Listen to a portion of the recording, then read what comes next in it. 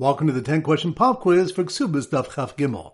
Number 1. Which daf do you learn about the incident of Shmuel's two daughters who were taken captive? That's on Daf Chaf Gimel. Good. Number 2. Which daf do you learn that an aide can remember his aidas for longer than 60 years? That's on Daf Chaf. Good. Number 3. Which daf do you learn that if one aide dies, then the second aide should write his signature on a shard for Beis Din to certify, and then he'll testify with another aide on the deceased signature? That's on Daf Chaf Aleph. Good. Number 4. Which daf do you learn that people sometimes get mekudeshes or divorced privately, and the residents in the chutzner will not know? That's on Daf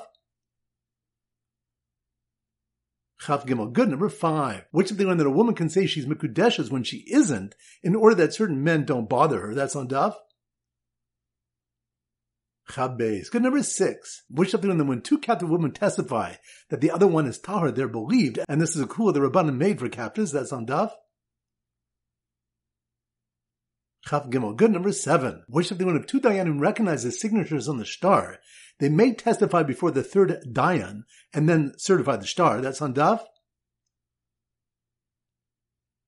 Chaf Aleph. Good. Number 8.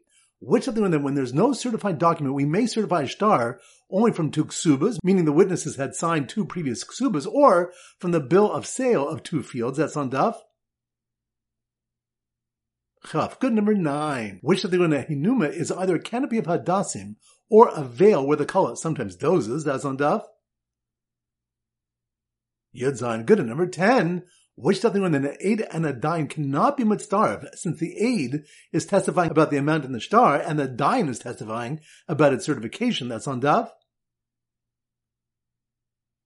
Chaf Aleph. Excellent. That concludes today's pop quiz. This is Rabbi Avram Goldham Zichu wishing you a great day and great learning.